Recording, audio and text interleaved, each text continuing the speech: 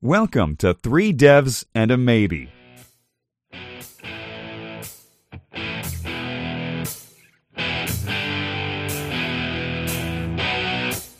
Now introducing your show hosts, Michael Budd, Fraser Hart, Lewis Gaines, and Ed Mann.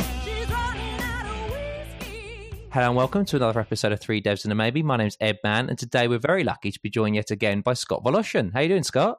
Hi, thanks for having me on.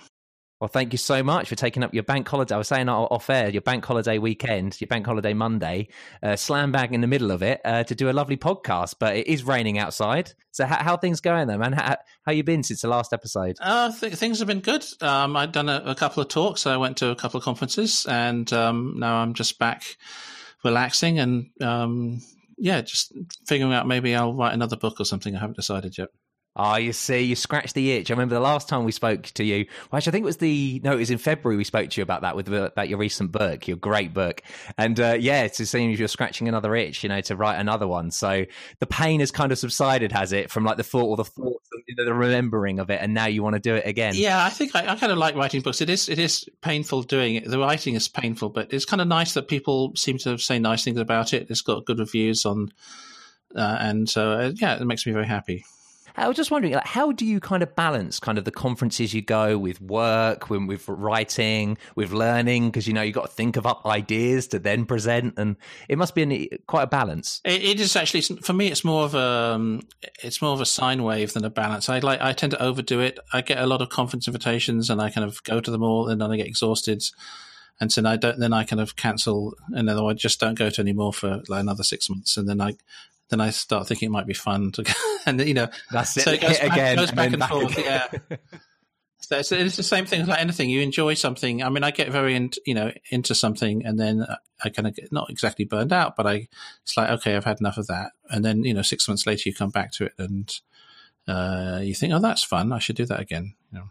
But the thing is, with your talks and everything, because they're so in depth and they're so, you always flush your talk out so well, and it's such interesting things you talk about, and we talk about your most recent one today for sure.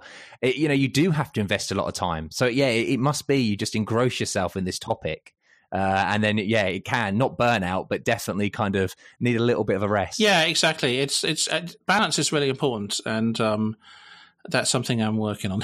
I think we all are, but it helps to live. I have to say, I don't live in a big city, and that really helps to have some outdoor activities and some quiet time. So I'm not stressed out, outside of doing stuff, because just being able to walk down the street, and I live right at the sea. That's very nice, and I've got greenery around me, so I think that's very important. The good yin to the yang of kind of like, dealing with the programming, dealing with being in the office, and then being able to get out and kind of see, wildlife and more important things in some regards. Exactly. Yeah. Programming is not the most important thing in the world. You've heard it here first, folks. Shock horror. We all take it for granted. Yeah. I think that's actually one of the things as you get older. I used to be very, I used to work really hard, and I'd do a lot of overtime. And I'd always believe when people said, oh, this project has to be done by the end of next week. It's so critical. And after you've done that, a few thousand times, you realize actually these things are never that critical. And it's not the end of the world if the project doesn't get finished. And, you start realizing there's a bigger picture. There's more to life than deadlines and stress, It loses it's the whole boy who cried wolf thing, isn't it? Because after a certain amount of time, it can't always be that critical, because was it criticaler than the last time, or is it more critical now? It loses it, doesn't it? Yeah, the kind of impact. This kind of stress thing. And in the big picture, you look at when you start looking at a 5-year time scale, a 20-year time scale, these things are just not very important in the big scheme of things. Yeah, you're not going to remember it 5 years down the line, that one, because there'll be undoubtedly another one just, down around the corner, isn't there? That's right, which is why this thing, I'm just leading into this, that's a good lead into this talk, because it's all about looking at the big picture, and we tend to be so focused on the what's right in front of our face that stepping back and looking at the big picture can be really a useful thing. It helps you set up a context, and it's good. It's a good learning for all of us to look at big picture rather than tiny pictures. No, absolutely. And you mentioned it there. So your recent talk, 4 languages from 40 years ago, it's just hit the right, the Vimeo. So I was straight on it, listening to it, watching it. I think I've watched it at least 5 times now. I love it. It's absolutely, really, really interesting. Well, it's actually, you say 4 languages, but in quote, really it's 5. It's got a great little twist at the end. Yes. But I won't. I won't reveal the ending. No, it's a very good ending. Very good ending. Just wondering, so what did actually make you kind of think about this talk? And it was a really interesting topic to discuss. Well, because I've been around, as I say, back in the 70s when dinosaurs roamed the earth, and I was actually around then. I know it's an old joke, but it's still funny. But because people think that in the 70s everyone was a dinosaur, and that there's nothing that people can learn from that time. Well, they all think that, I suppose it's like technology, where technology has changed in some regard, where mobile phones back in the day, they were so big, now they've got small. Everything must be, in quotes, better now. Right. But, little do they know. Exactly. And the thing is, I've learned a lot of languages over my career, and I've had a lot of different experience. And I was sort of disappointed to find that some people I talked to actually don't actually have that. And I think in a funny sort of way, learning to program a long time ago, you were actually exposed. There weren't these giant kind of dominant monopolies in terms of programming languages, and so people tried out all sorts of different things, and as a result, you tend to have a very wide base of experience. And I think people think today that everything is just Java or C# or Go or JavaScript, whatever it is, and there's a big world out there. Obviously, you say from the 70s, and you kind of very much focused on that decade. At the beginning, it was really interesting. You spoke, you discussed kind of leading up to that into the 60s, but it seems that the 70s, kind of everything kind of hashed out, and there was a lot of really impactful languages. Why do you think that was? It's a good question. I think one of the reasons is that people started taking computers. I mean, in earlier times, just even getting a computer to work was a hassle. And, the whole concept of inventing an assembly language to make your life easier. And then Fortran came along, and that was you could even run it on different machines. You didn't have to program in assembly code. That was all kind of amazing that you could just even do that. But when computers became more mainstream, and I think cheap computers started happening in the early 70s, you could actually have a computer in your own, department. You could actually afford a computer for a small team. You didn't have to have a massive mainframe, And I think as a result, a lot more people got interested in computer. It was just more accessible to people, and then the ideas start flowing, and people get to experiment with it. And more stuff started being done with software, and rather than designing a piece of hardware that would do a task, people would write software that would do the same task, and that was again a pretty radical concept. And it wasn't just programming language; all sorts of stuff, were invented in the early 70s. Networking and printers, laser printers, and if you look at all the stuff that came out of Xerox PARC, just everything that we think of to do with modern computing was pretty much invented in the 70s, I think. Which, for a lot of people today, is a shock horror. And, people won't think, functional programming, FP, AI, Prolog, all these kind of logic programming, all these things that we kind of say, even now people are still trying to wrap their heads around and feel that they're kind of, foreign to them. That was all invented, back in the 70s. Yeah, and people were thinking deep thoughts. I mean, what's interesting is that even though the technology was crude, the people thinking about the potential of technology, were thinking some profound thoughts. I mean, Alan Kay was thinking about little tiny tablets that you could carry around with you. I mean, that was very advanced, and now we have them. But Alan Kay was thinking about what could you, if you had one, what could you do with it? If you had the internet, if you could have all the computers in the world connected to each other, what kind of thing could you do with that? So people were already thinking about it. Obviously, it made it hard, but like I say, the ideas, the various kinds of concepts of relational databases and logic programming and functional programming, they weren't necessarily performant then, but the people were experimenting with it.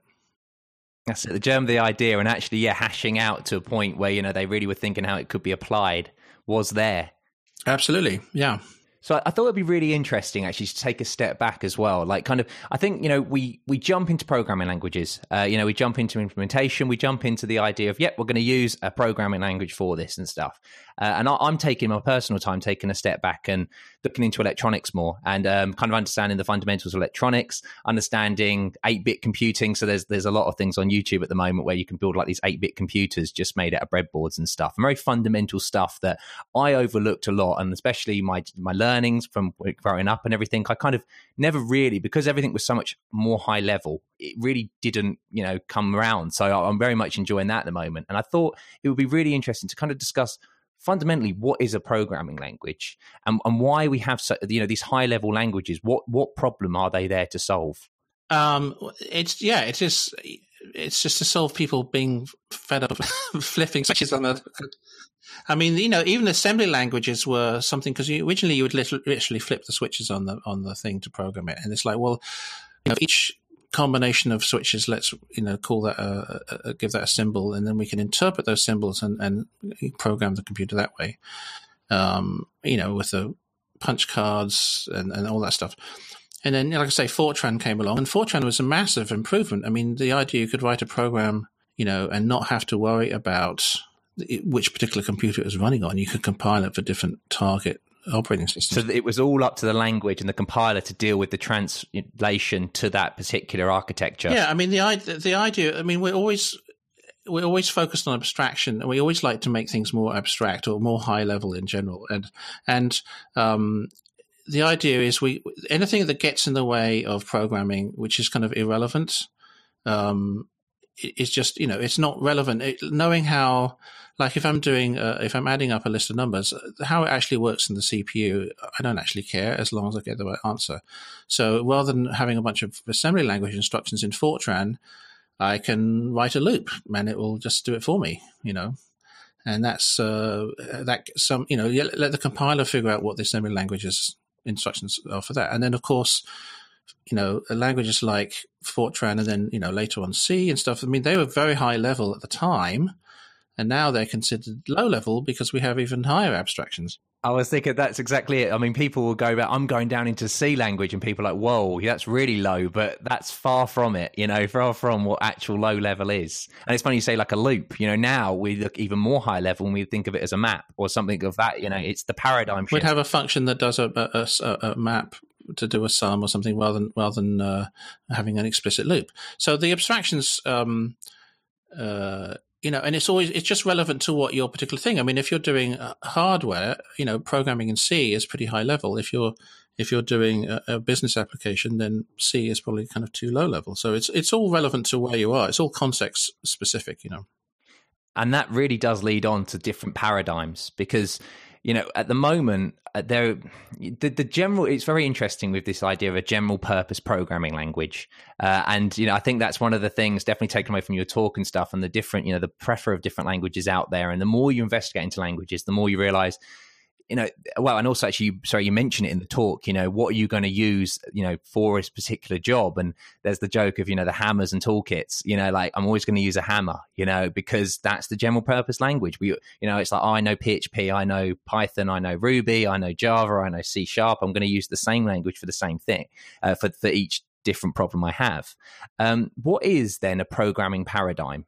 That's a good question. I would say that it's a way of, it's a mental model of solving a problem. I mean, the idea of writing a program is to solve a problem, is to get the computer to do something for you, and depending on you have different ways thinking about how to solve the problem will give you different solutions. So if you want to, I mean, a very simple example is relational programming versus imperative programming. If I want to query a bunch of records in a relational model, the model that I have in my head is that the data is stored as a set of relations, and I can filter on the relations and project on the relations, all that.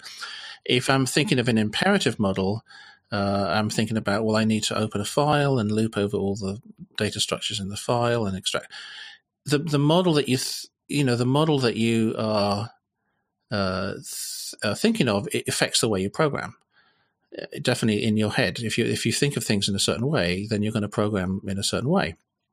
And we are familiar with the imperative model, the classic and procedural way. Most of us are also familiar with relational way of thinking.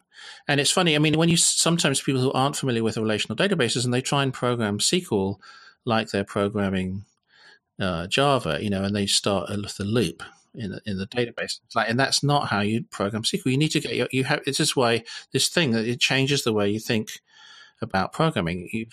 It's suiting that domain, that problem domain, and mapping, the ideas that you want to, think of it that way, to it that's best suited. And so it's a way of thinking. It's not necessarily tied to a particular programming language. For example, you can do in C# you have LINQ, where you can sort of do relational kinds of stuff inside C#. So it's not that the language itself determines which paradigm to use, but understanding what the paradigms even are, using LINQ in C# is a very different way of programming than using the imperative style in C#.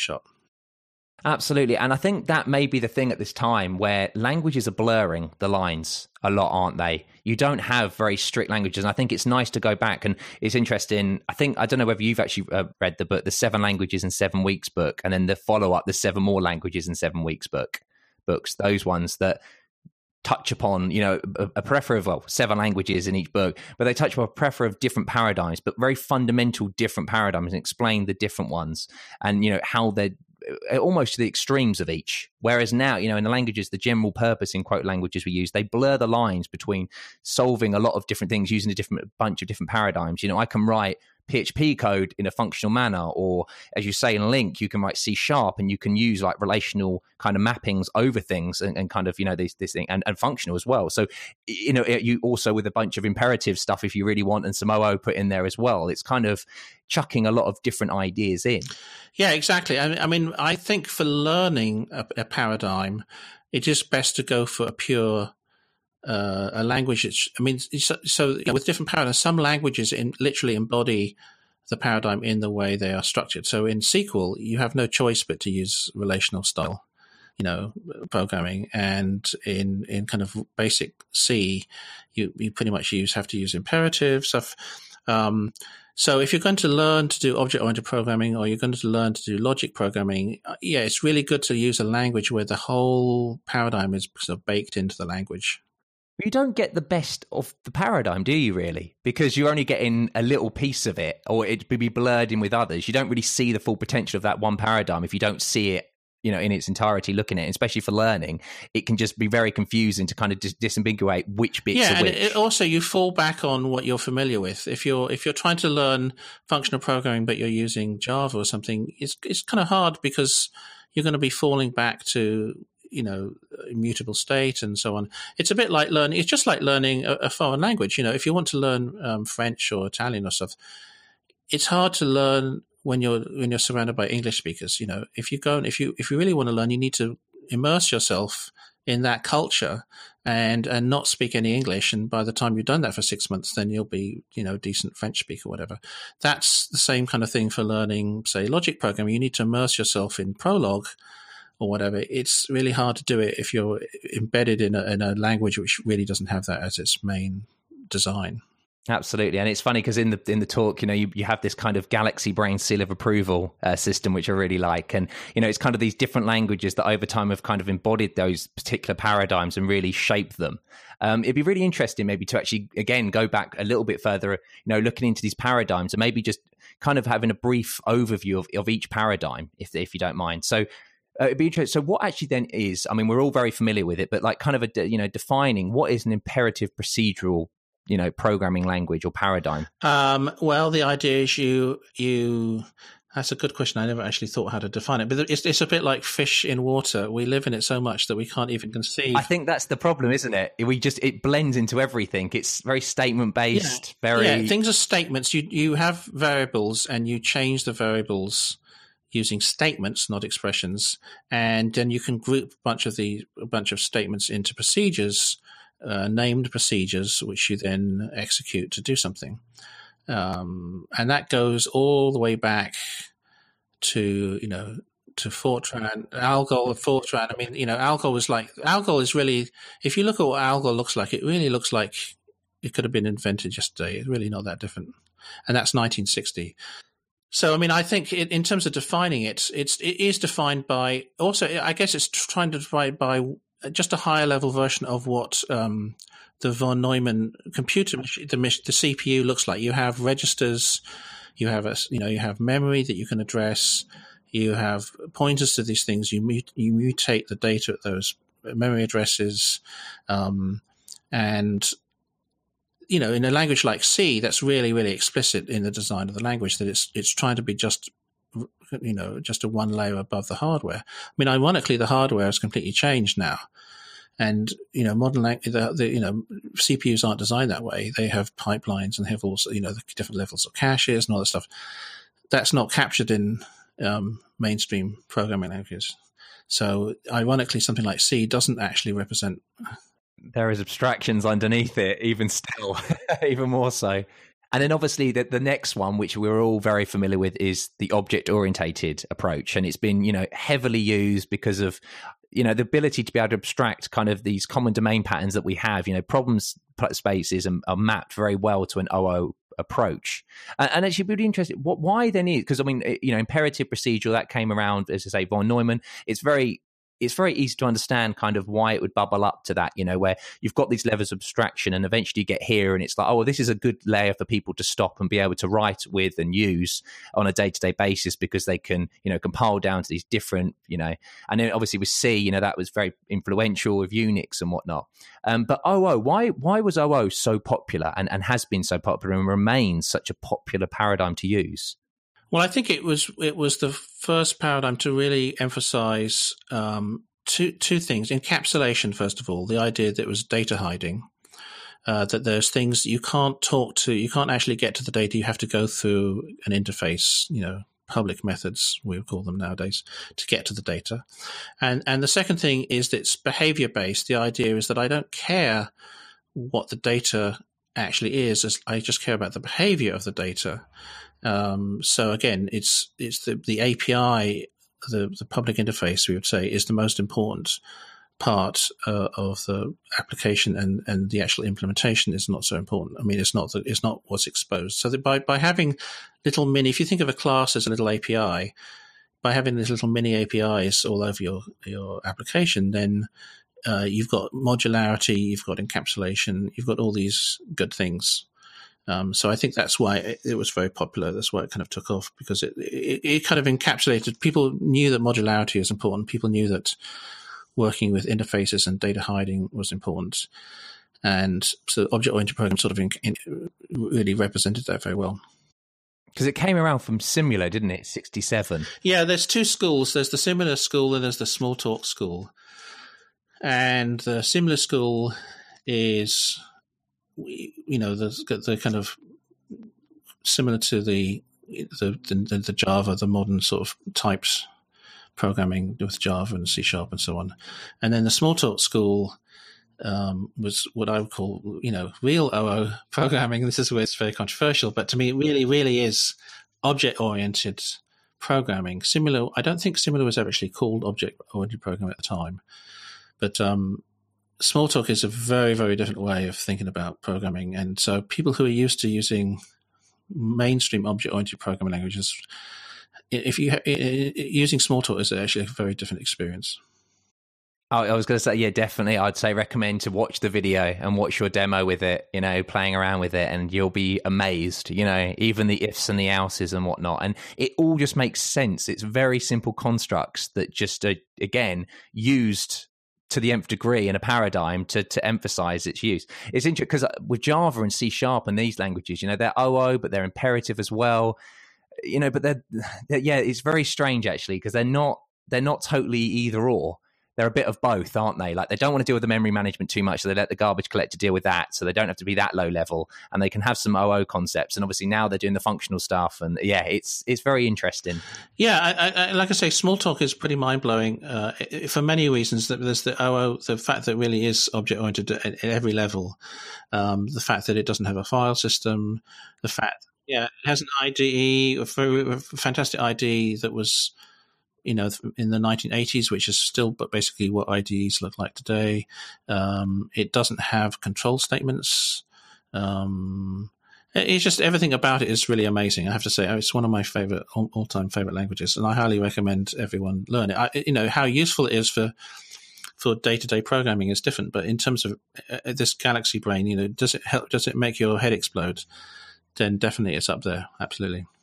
There's a great Alan Purvis has come up with some great one-off lines and stuff, and it's one of his is a language that doesn't affect the way you think about program is not worth knowing. And it couldn't be any more true, could it? And you mentioned it with the dialects of English. I know British English, and then I know American English, and that you really want to do things at completely different paradigms, completely shifting and completely changing your way of thinking. There's no point in learning JavaScript and then moving, although with the prototypical inheritance maybe a little bit, but like JavaScript and then going to C#, that the two are too similar to really have any kind of breakthrough aha moments in your brain. It's when you go to say even go SQL to C#, or you go C# and then you go, I'm going to learn F#, or I'm going to learn Prolog or something like that. That really does, kind of allow you to expand, your programming knowledge. Yes, absolutely. And what's interesting is when people learn a new paradigm, they often go back to their mainstream language that they use for their day job, and they say, learning F# has made me a better C# programmer, or learning Smalltalk has made me a better Java programmer, or whatever it is. It's actually interesting. Like I say, how useful it is. This is not about is it going to look good in your CV or resume. This is all about it's just going to change the way you think. And especially if you've been programming for a while, it's nice to learn some different stuff. And it's good for your brain. It really is, because it can get very samey. And the fact that all the languages we really use in a commercial setting and a problem-solving setting today are so samey, it's kind of boring. And it's not liberating, and it's not actually beneficial, because there could be a language out there that is far more suited to the problem space. Absolutely. And I mean, in my talk, I do a little example of using Prolog, which I think is very underrated, and not just Prolog, but other things like SAT solvers and stuff. They can solve programs. I mean, they can solve really complicated things really easy. I mean, in my talk, I showed how to solve a Sudoku in Prolog in like 10 lines of code. It's fascinating. That's so amazing, and the way you're able to explain it, and and again mapping that model, it just works so well. Yeah, so if you're doing anything like that, that is a fantastic tool to use. You don't, trying to do that kind of stuff in Java or would be a pain. It's just use the right tool for the job. Not everything is a hammer, Absolutely, and that actually then moves on, to logic programming paradigms. So what is the logic paradigm? Well, the idea is that everything is a fact. You have facts, and then you have rules which relate facts together, and the cool thing about facts, if I say that, 2 + 2 = 4, you can do it both ways. Prolog has this thing called unification, where if I say, what do you have to add to get 4? And it says, 2 + 2. And then you say, well, what is 2 + 2? And it says 4. It works. There's an equality sign which kind of makes both things, things which are equal to each other are equal to the same thing. It's a classic, goes all the way back to the Greeks. And, once you set up a program this way, you get some very interesting things where you say, this thing must be this thing, and other thing must be this thing, and therefore these two other things must be similar. So like in Sudoku, you say, well, everything, every number in each row has to be different, and every number in each column has to be different, and every number in each block has to be different. And that is it. I mean, that is enough information for it to figure out what the answer is. I mean, you can express things that way. You don't have to tell it how to do it. You just set up what the problem is in terms of various equalities and various constraints. Absolutely, and it's you mentioned there with the two the SQL and the Prolog actually in your talk, and how they follow a very declarative approach, the what not the how philosophy. I just wonder, why is that so useful then to just describe the what and not actually care about the how? Yes, well, so using the relational example, if I want to find all the people who are older than a certain age in SQL, I would, write a SQL query. Find me all the people, select people where age is greater than 50 or whatever. If I was doing this in a low-level language like C, I'd have to open up a file and have to read all the records from the file. And I don't care when I'm programming. I don't care how you do it. I just say, this is what I want to do, and how it actually works behind the scenes is really irrelevant. And obviously, the SQL engines have a lot of complexity in terms of how they interpret that. And even in a high level, even in working in one language, I mean, even if I was working in C#, rather than iterating over a list and adding all the numbers up, if I wanted to create the sum of a list of numbers, I'd probably write a function called sum, which takes a list of numbers. And I don't care whether it adds the numbers up from first to last or adds them up from last to first, or whether it does it in parallel. I don't care how the thing does it. I just care about what the answer is. That's not my problem I'm trying to solve. That's exactly. Your problem. That's really the distractions again, isn't it? To try and hide away things that aren't actually part of the real problem you're trying to solve. Exactly. So again, this is just standard best practice in terms of designing an API or designing anything, is work at the right level of abstraction and don't concern yourself with things which are irrelevant. And you're wasting your time. And obviously you have to be careful because there's leaky abstractions where, you've got an abstraction and actually you do have to care how it works behind the scenes. Which makes it's harder than actually, you're better off sometimes just tearing away the abstraction because it doesn't actually help towards the end goal. That's right. But so, on the whole, though, I mean, you just have to be careful. That's just design. How to design something carefully is a tricky problem, and it requires a balance of this and this. But it's to me, this is a focus on design, and I think we all as developers should spend more time thinking about design and less time thinking about coding in terms of what's important. People. One of the side effects of the whole agile thing, unfortunately, has been this thing of let's just start hacking away. You don't design is the whole problem, isn't it? It's throwing away design phase, full stop. Yeah, I mean, the big design, people are scared. We don't want to do a big design up front, and it's just design is a bad word. And people have been burned by spending 6 months writing a design document that never gets implemented or what's. Yeah, absolutely. But design is a really important thing. And then, I'm glad to see that sort of design is actually coming back. What's his name? John Oosterhout, who's the Tickle guy, has just got a new book called Philosophy of Software Design. He's been around for a long time too. He's all about thinking. Think before you code. Don't just start coding. Do a bit of thinking. And he's got some very useful tips in his book. Some of them which kind of directly contradict some of the stuff that comes out of some of the agile people. But I've been reading his book, and it's actually, I would recommend it. It's actually very good. It's a lot of it's if you've had a lot of experience, it's like, this is kind of absolutely the right way of doing things. Common sense, really.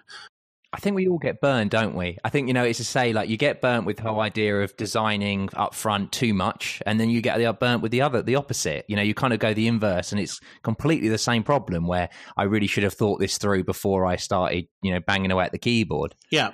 I just think there's some people, unfortunately, people like to kind of follow some people's, ideas without kind of reflecting on them. And some of the agile people, it's like they say, you must follow these rules. And like anytime someone follows rules blindly, I think you're just asking for trouble. You need to think about it. There's always a shade of grey. And, there's always pros and cons for using different things. And as you say, rules aren't, really programming isn't rules. It is, a bit of everything. And it's all dependent on the problem you're solving and constraints and everything around it.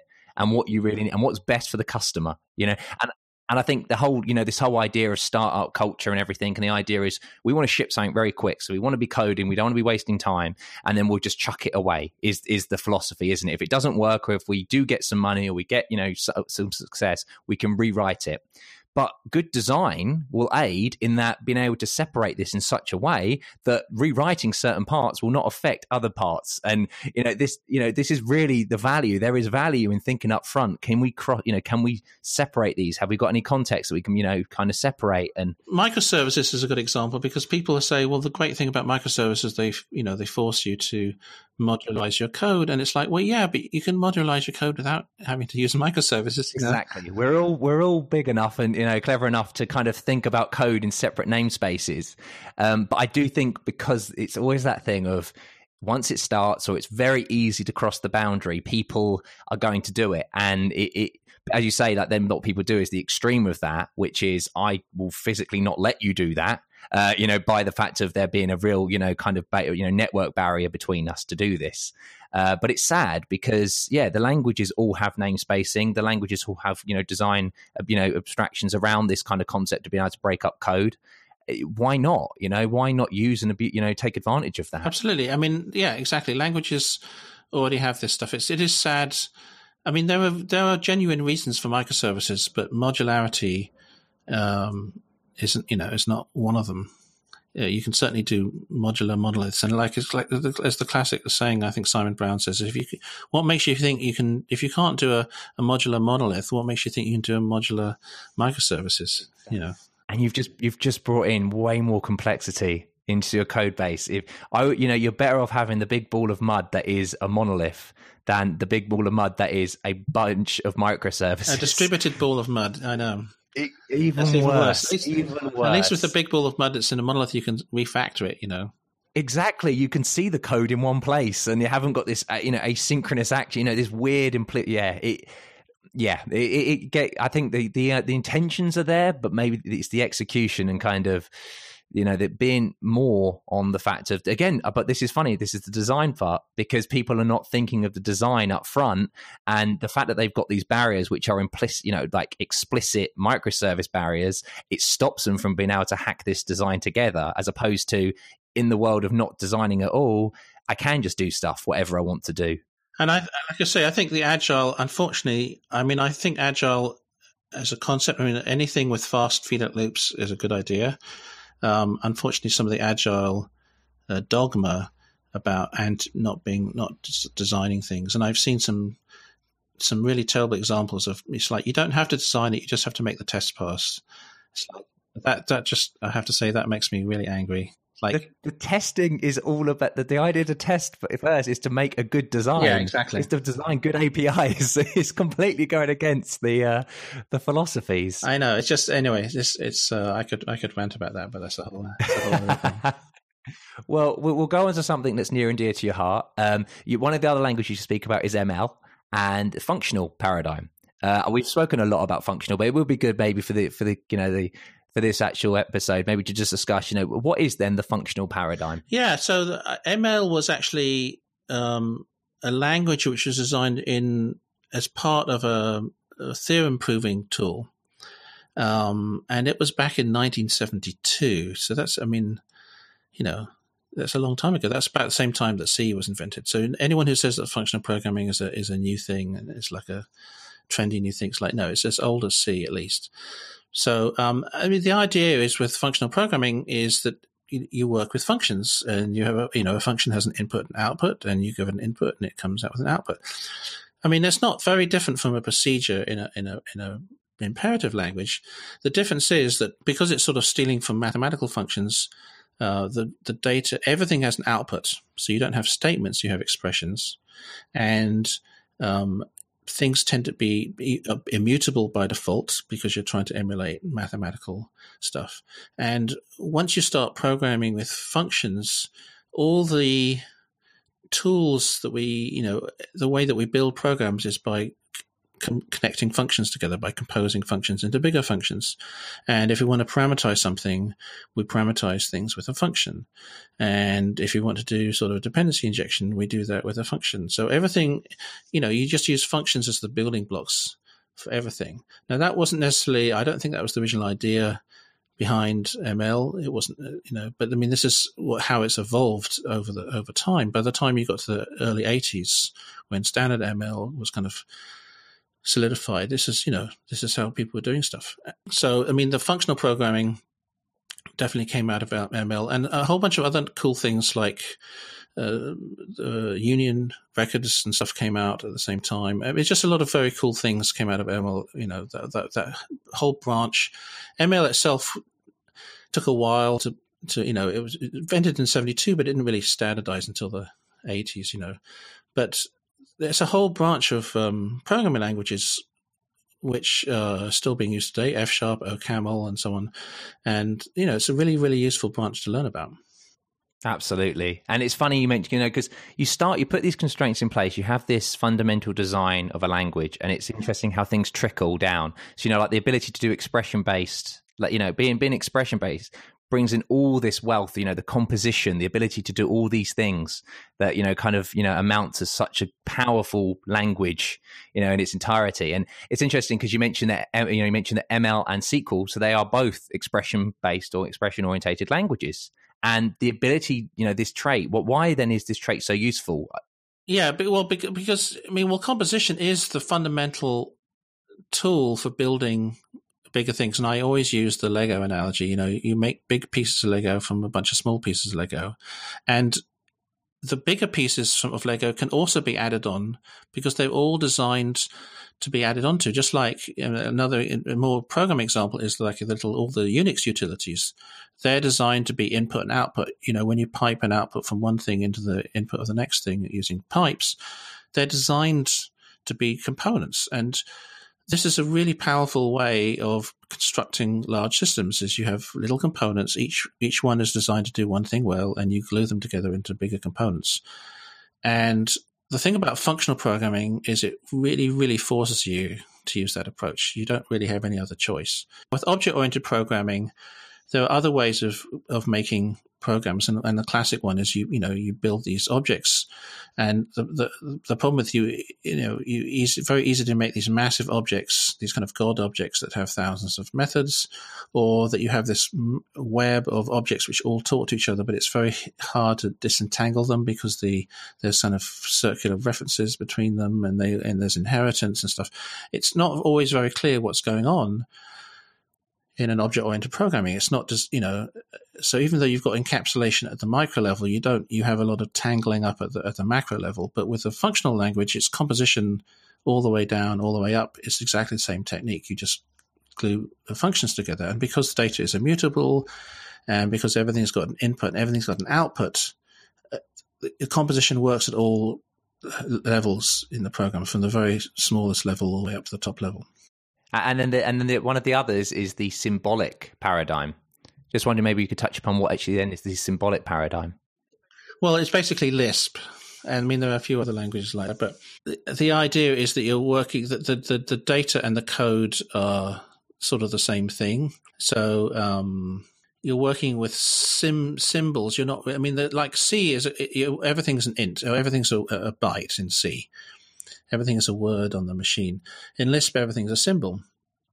So it's all about how you interpret the symbol. Do you interpret it as an integer, or do you interpret it as a symbol which you can, do other things with?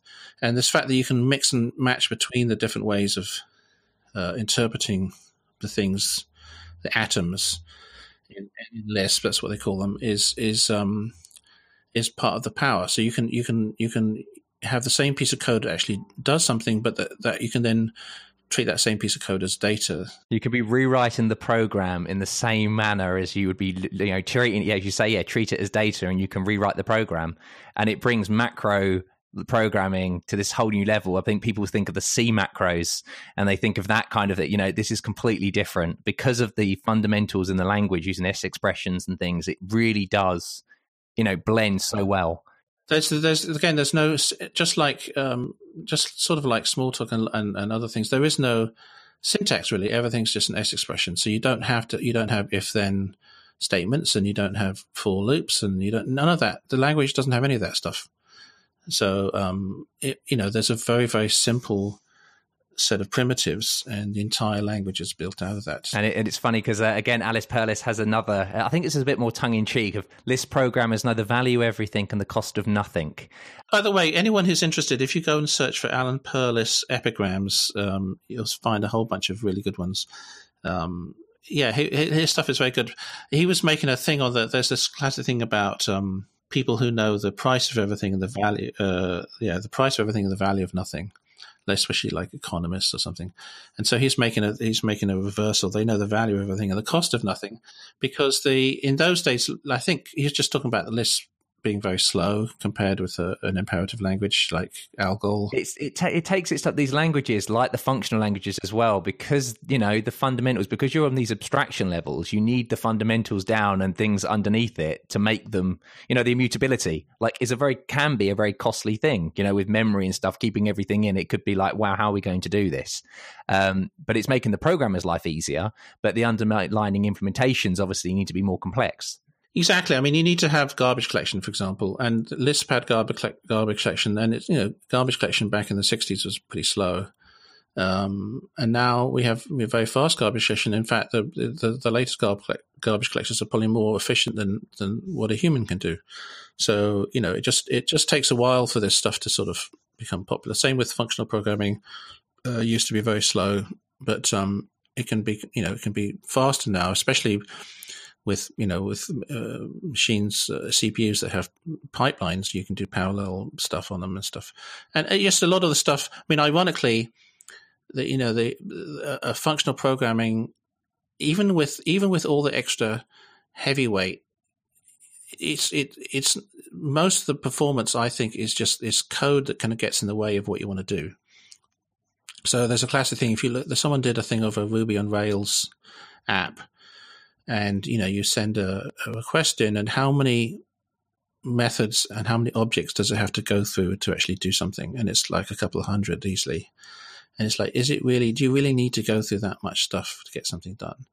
So you can still be high level, but you can also be more explicit and not wrap everything in objects and still get stuff done, So you don't have to sacrifice abstraction in order to be something which is more more close to the problem domain.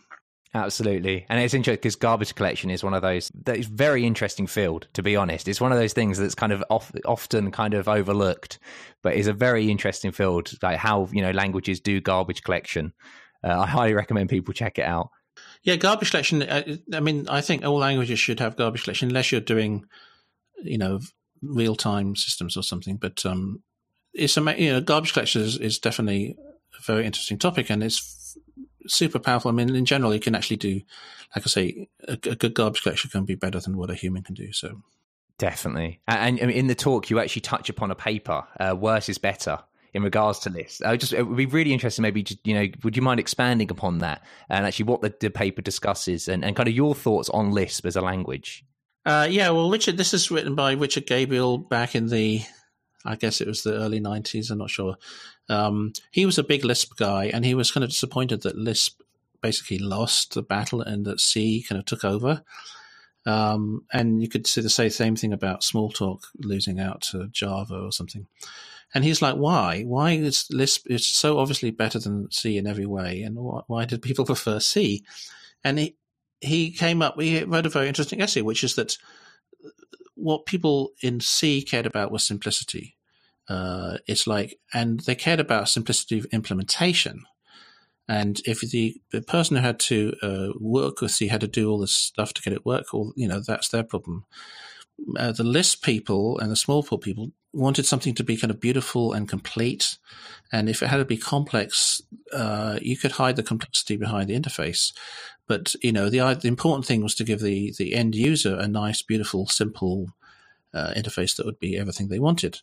And what's interesting about that is that because the C style of programming meant that you couldn't, you needed a lot of help to get stuff work, it created a whole kind of ecosystem of people writing C manuals and C training and C third-party libraries and da-da-da-da.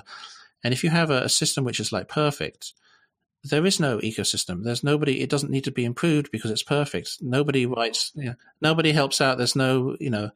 And obviously it's not 100% perfect. But the idea is that there's a whole community of people in C learning C who help each other try and figure out how to do it. And these people have a vested interest in making that ecosystem successful.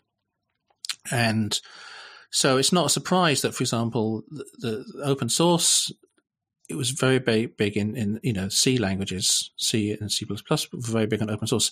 Lisp open source and Smalltalk open source never really took off. There is obviously open source, but they're just much more closed systems because they're designed. People put a lot of effort into designing them. So it's just fascinating. And I mean, he was absolutely right, and it's still true today, where systems. You can see it with PHP taking off. You can see it with MongoDB being more successful than a nice, beautiful system that doesn't have problems. Because with MongoDB, there a lot of people started using it. It was really easy to get started. They had all sorts of problems, but then they had an interest in solving those problems, and a whole industry grew up around fixing those problems. It's so interesting. It's more of a psychological thing, isn't it? It's more of a kind of human need thing as well, and it's because you can see it in other things in life, like Betamax versus VHS and all these other HD DVD versus Blu-ray, whatever side you're on and stuff, and whatever wins out, or it really is kind of interesting what people take sides to. And then if more people invest in, if something's broken and they're likely to help fix it, then you stop, more people flock to it, and then it becomes this bigger herd. Yeah, it's very interesting, and that's why he wrote it. Here's the idea that something which is worse is, from a kind of a technological point of view, it's worse. Why does that succeed over something which is obviously technically better? And that's one of his frustrations. But it was a very insightful essay. No, definitely, absolutely. I'll put it in the show notes. And what are your opinions on Lisp? Are you a fan of Lisp? I actually have never used Lisp that much myself. I was, when like I say, you're a Smalltalker. Yeah. So this is like the great rival of Smalltalk. I think one of the things about it, I actually have a little blog post about this, about languages which are, it's a little bit like the worse is better. Languages like Lisp and Smalltalk are what I call solipsistic languages, where they live in their own little universe, and which is great if you live in that universe, but they don't really, make an effort to communicate outside of that universe. And then some languages are, introvert languages, and some are extrovert languages. So extrovert languages like to do I/O, and introvert languages don't like to do I/O. And an extrovert language, you can tell an extrovert language because on the very first page of the user manual or the textbook is like "Hello World," writing to a file. That's it. Print out to the screen. Yeah, that's it. If it's an introvert language which really doesn't like doing I/O, "Hello World," like in Haskell, "Hello World's" like chapter 7 of a textbook. Just because it's not the most important thing about the language, and so I think Lisp is a language that definitely changes the way you think. But it's interesting that Clojure has really. The classical Lisp people, the kind of serious Lisp people, don't really like Clojure because doesn't do things properly. But what it has done is it's really focused on integrating with the outside world. It runs on a JVM or also .NET. It spends a lot of time being compatible with other libraries. It's designed to do websites and stuff. Rich Hickey spent a lot of time thinking about how to make a much more usable Lisp that would fit into the modern world, and I think he succeeded really well. So it's one of those. Clojure is a language I'd be very interested in learning. It seems to be a very well-designed language, but I haven't had a chance to look at it yet. Really, really interesting. And another, actually, moving back to the functional world a little bit, with the ML, like Haskell came from a different school. Yeah, well, the ML was an imperative language. Instead, it had mutable state, and it wasn't designed to be a pure functional language. Now, Miranda and then the Haskell, which descended from that, were designed to be pure. They're designed to be what we'd say lazy, meaning that the answers aren't evaluated straight away. The answers are only evaluated sort of when you need them, and that creates a whole different style of programming. Very, very different way of thinking. And so, I think obviously ML was a big influence on Miranda, but I'm not sure exactly what the history is, but it's definitely now would be considered sort of different branch of the functional world. I think there's the ML family, and then there's the sort of Haskell Miranda family. And there's other ones. And what's interesting is also is academic stuff sort of trickling down. People complain about Haskell being very academic. But most of the programming paradigms that we use started off as academic ideas. I mean, relational database was an academic thing originally. ML was designed for a theorem prover. So anyone who uses LINQ, anyone who uses lambdas, they're using academic concepts which have been gradually migrated their way into mainstream programming. So, it's true that, not necessarily that you can use the academic stuff straight away, but I wouldn't also put down the academic side of things because it's a very important influence on programming. Absolutely. And finally, the other paradigm that you touch upon is the stack-based concatenative programming? Yeah, well, that's basically Forth, and there's modern versions of Forth, like there's one called Factor, and there's a couple of other ones. It's just another language which is a mind-blowing, like I say, we're fish in water. We think that the water we're not even aware that imperative programming, we live and breathe imperative programming. We think that that's the only possible way of doing things. And Forth is a completely different way of doing it. It was designed as a low-level language. I believe it was for doing telescopes, and it runs on bare metal. It's still used in satellites and stuff today.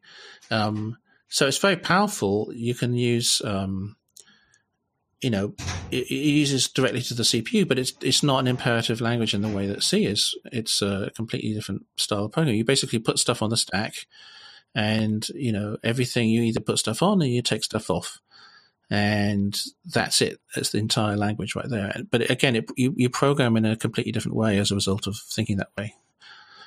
They program in what they call words, and it's just a bunch of instructions. It's actually a composition, another way of building bigger things from smaller things. You just compose a bunch of words together, give it a name, and that's another word, and then you compose those words together and give that a name, and that's a bigger thing. So that's how you do Forth style programming. But it's, again, it's not, I wouldn't say it's super useful for mainstream programming. Again, it's quite useful if you're doing microcontrollers and stuff. But it's just a different way of thinking about programming. I think it's worth learning a language like that because it helps you get your head out of the water and learn a different way of thinking. Well, it definitely has the Galaxy Brain seal of approval. Absolutely. I would be really interested to know kind of your opinion on the concept of a general purpose programming language. I think, chucking languages into this general purpose just list of like languages that are general purpose, that can be used for anything. What do you feel around that idea of a programming language being just general purpose? Yeah, I think it's certainly true that you want to, like a language like C# or Java, it's very general. You can do pretty much anything with it. And I don't have a problem with that because it's not just the language. What makes something successful is not just the programming language, it's the ecosystem that goes around with it. It's the fact that people have the experience with it. There's the libraries that go with it, and when you're doing the DevOps and the deployments and all this stuff, there's a whole, ecosystem that goes around with it. So once you're in the Java ecosystem, it's nice to stay there because you've got a lot of knowledge that otherwise you'd have to throw away. The way that Forth works doesn't fit in with that, and the way that Haskell works doesn't fit in. Trying to give that to someone to deploy and be like, "Hey, work out this stack, please." Yeah, exactly. So, I mean, I can sympathize with just having one way of doing it, and especially in a big company, it's nice if everyone's pretty much doing the same thing and everyone can look at each other's code and figure out what's going on. So, yeah, it is useful. I think what the definition of a general purpose language is changing. It used to be that C was a general purpose language, and then what we think is standard now is changing. So garbage collection is now considered standard. And now in the last 10 years or so, the functional programming stuff is now coming in. Having a Lambda way of doing Lambdas is now sort of becoming standard. Having LINQ style thing or stream style thing, MapReduce or something.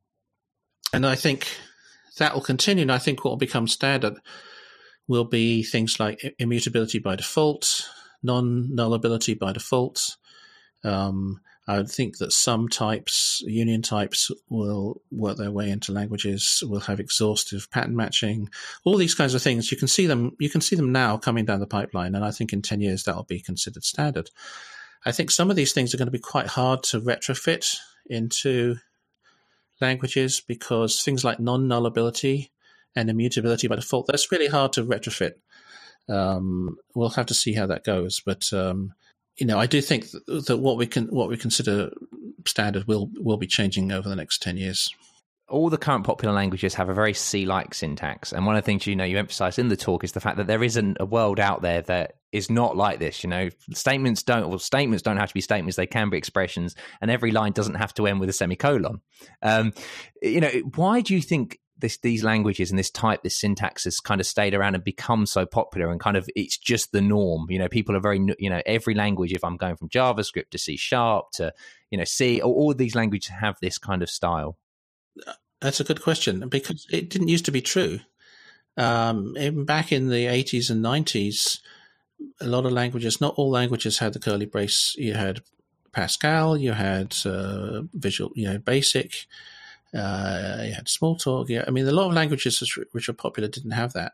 I personally don't like the curly brace thing in general, and I think it's kind of weird that you have something like Reason ML, which is a curly brace wrap on top of a camel, and it's just because people are scared of looking at a language which doesn't have curly braces, which is kind of shocking to me. I mean, we're programmers; we're supposed to be open to new ideas, and I've heard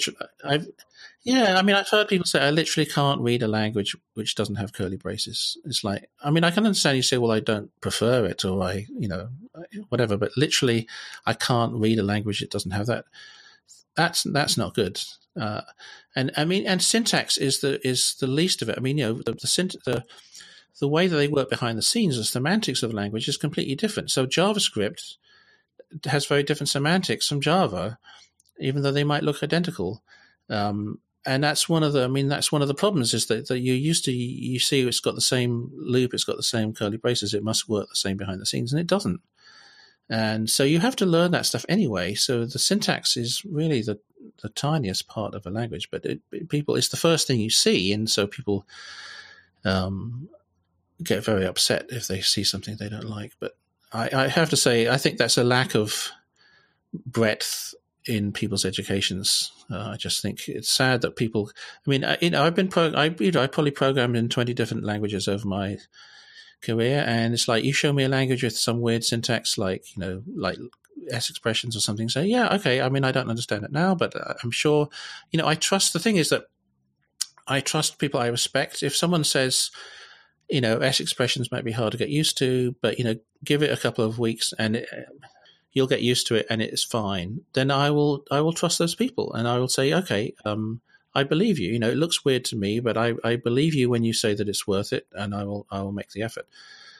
Because I think that at least most of these things are really superficial. And it's so funny, though, isn't it? Because it is superficial, and it's completely buys a buy of what the language is. And as you say, familiarity really is a curse of it, because we then assume something that is definitely not the case in some languages. Just because they're using, the same syntax doesn't mean they'll use it in the same way. A good example is JavaScript, which is really a prototype language. The original version of JavaScript was based on Self, the Self language, which in turn was a kind of prototype version of Smalltalk. Like I/O. Yeah.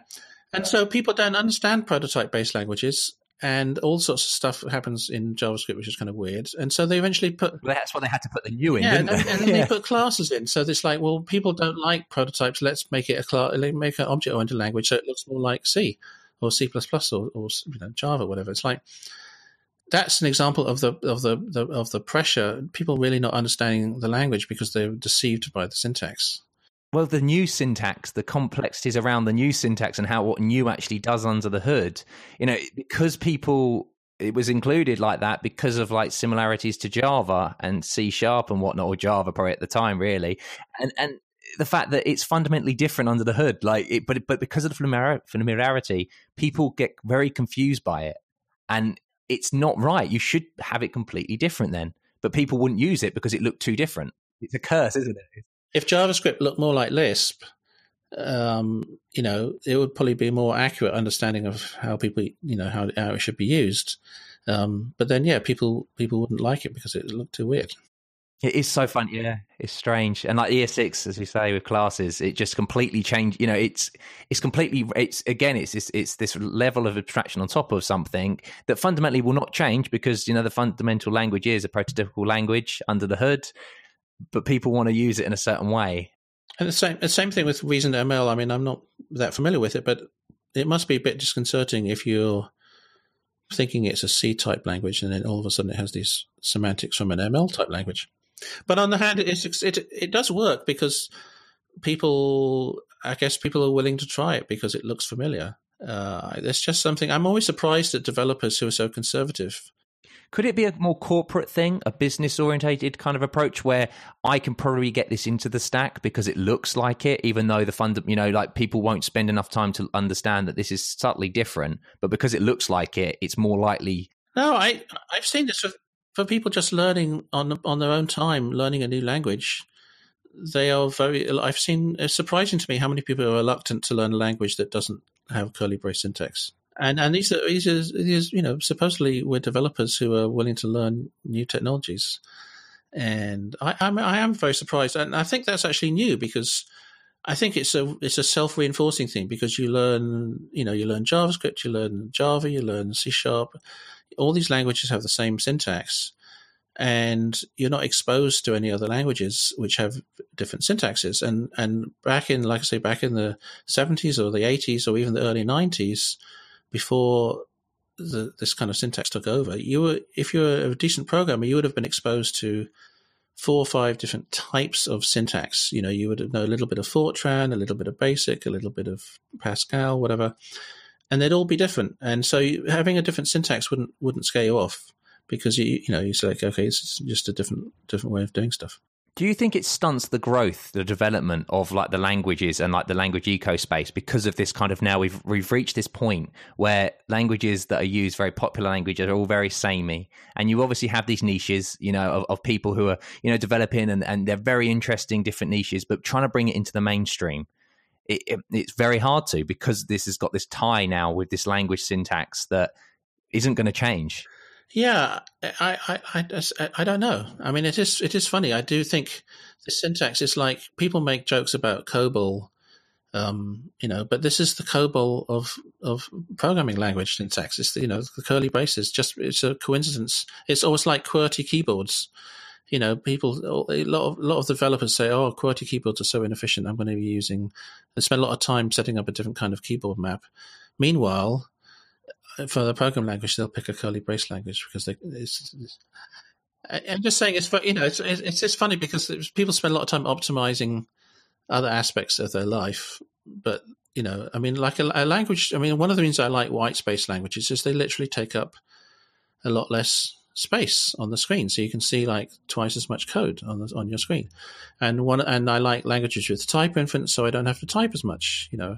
And these are all absolutely good things that, you know, I think every language should have. It is funny to me that people were so resistant to that. It's a self-fulfilling prophecy though, isn't it? And the thing is like, I think maybe at schools and stuff, universities and people learning languages, the languages that they're going to be learning are all like this. So, and the less time they'll spend looking at other languages, and as you say, like maybe in the 70s, 80s and 90s, when things weren't flushed out as much, you had to use different languages and you had far more interest in other languages. Now that this is the dominant winner, it kind of just stays the same, which is very sad. It is sad. I mean, I hope that ML languages, I hope that, F# and OCaml and Haskell will take off and introduce people to a different way of thinking. I think I think right now they have the most potential. You're doing amazing work in that field with the education and teaching you're doing. So you're definitely doing your piece for it. Yeah, I'm trying anyway. Yeah. Oh, awesome. Well, say, Scott, thank you so much, man, for coming on again. I think I've definitely spent about a good hour of your Bank Holiday Monday chatting about all this stuff, but it's always so much fun talking to you about all these interesting topics. I just think it's my pleasure. I love this stuff. It'd be really interesting. I mean, I don't know whether you can spill it, but the book, you're saying you're writing a new book. Have you got any ideas of what this is going to be on, or do you want to keep that under wraps? No, it's a book that I started like 5 years ago, and I haven't finished, which is it's called Understanding Functional Programming, and it's basically all these talks that I do about thinking about composition and railway-oriented programming and all this stuff. I just think I could turn that into a book, which is not language specific. It's really how do you think about functional programming. That is going to be very apt and very relatable to a lot of it. I can't wait for it. Are you doing it for Prag Prog again? No, I haven't decided yet. I'll see. I might self-publish it. I don't know. That's so good, dude. Well, say audience, it's been another great episode, and we'll speak to you again next week. Goodbye. You've been listening to 3 Devs and a Maybe. You can contact us at contact@3devsandamaybe.com or follow us on Twitter at 3 Devs and a Maybe.